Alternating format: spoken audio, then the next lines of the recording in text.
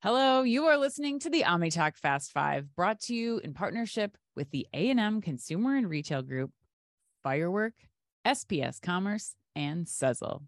Headline number 2.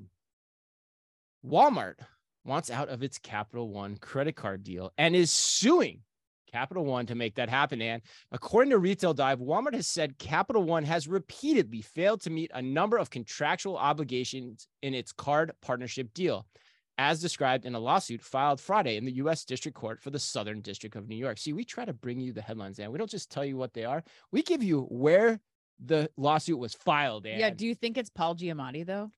Because isn't he the Southern District of New York? Oh, in Billions? I have no idea. I've not seen that show. I need to watch it. Oh, God. That's what you need to spend this weekend. Yeah, right. That's a big investment. All right. Walmart argues that Capital One failed to meet customer care standards in 5, quote, critical categories over a 12-month rolling period, according to the lawsuit.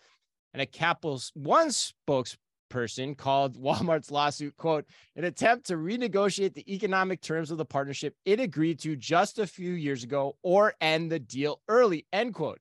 Should also be noted that Walmart has been standing up its own fintech unit over the past few years and has also begun pilot testing a new banking platform called One in the background as all this has been going on. And generally speaking, I like to think where there's smoke, there's fire. Is that the case here? What do you think? Yes, I do. I think, to use another ridiculous overused comparison, I think this is the first domino to fall. I think this is huge. We heard in Jamie Dimon, his letter to shareholders at JP Morgan Chase last week, he lists Walmart as a threat to their financial institution, to JP Morgan and to others. And I thought, I couldn't believe that he was saying that, because we've been talking about this. We had, Alvier, we've been talking to them. We did the event yesterday with Tim and Dardis, and just talking about what the capabilities that retailers have, and just the reason that retailers have to have a financial relationship with their consumers, especially someone like Walmart. Yes, especially someone like Walmart. Especially Walmart. You're going there multiple times per week. It makes sense to, start to save up or invest money or put money aside, budget money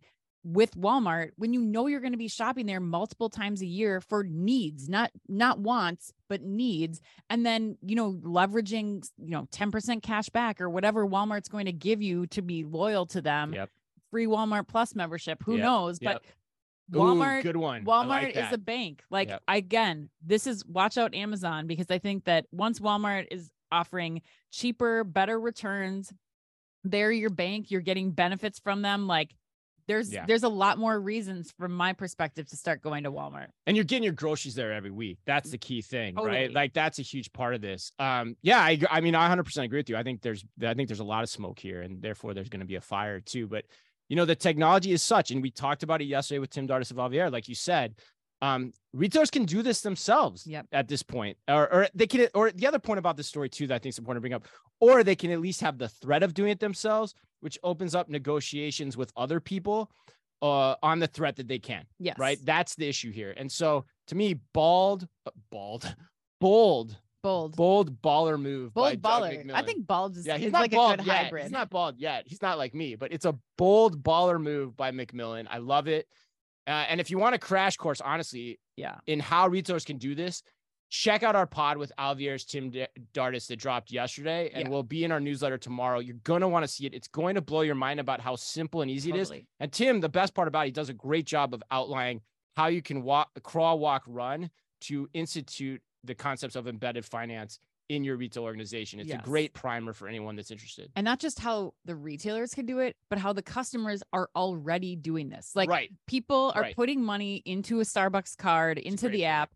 It's not foreign to them. And once you have Walmart, the biggest retailer in the US, rolling this out, now people are going to become more familiar with it. It's going to become commonplace. It's something that you absolutely need to be paying attention to. You gave yourself grief for your start last weekend. I think you're turbocharged this week. Oh, is that a bad thing? No, turbocharged is like the souped up sports car. You're revving to go here, man. This is great. I got to get ready for my field trip. Yeah, right. All right.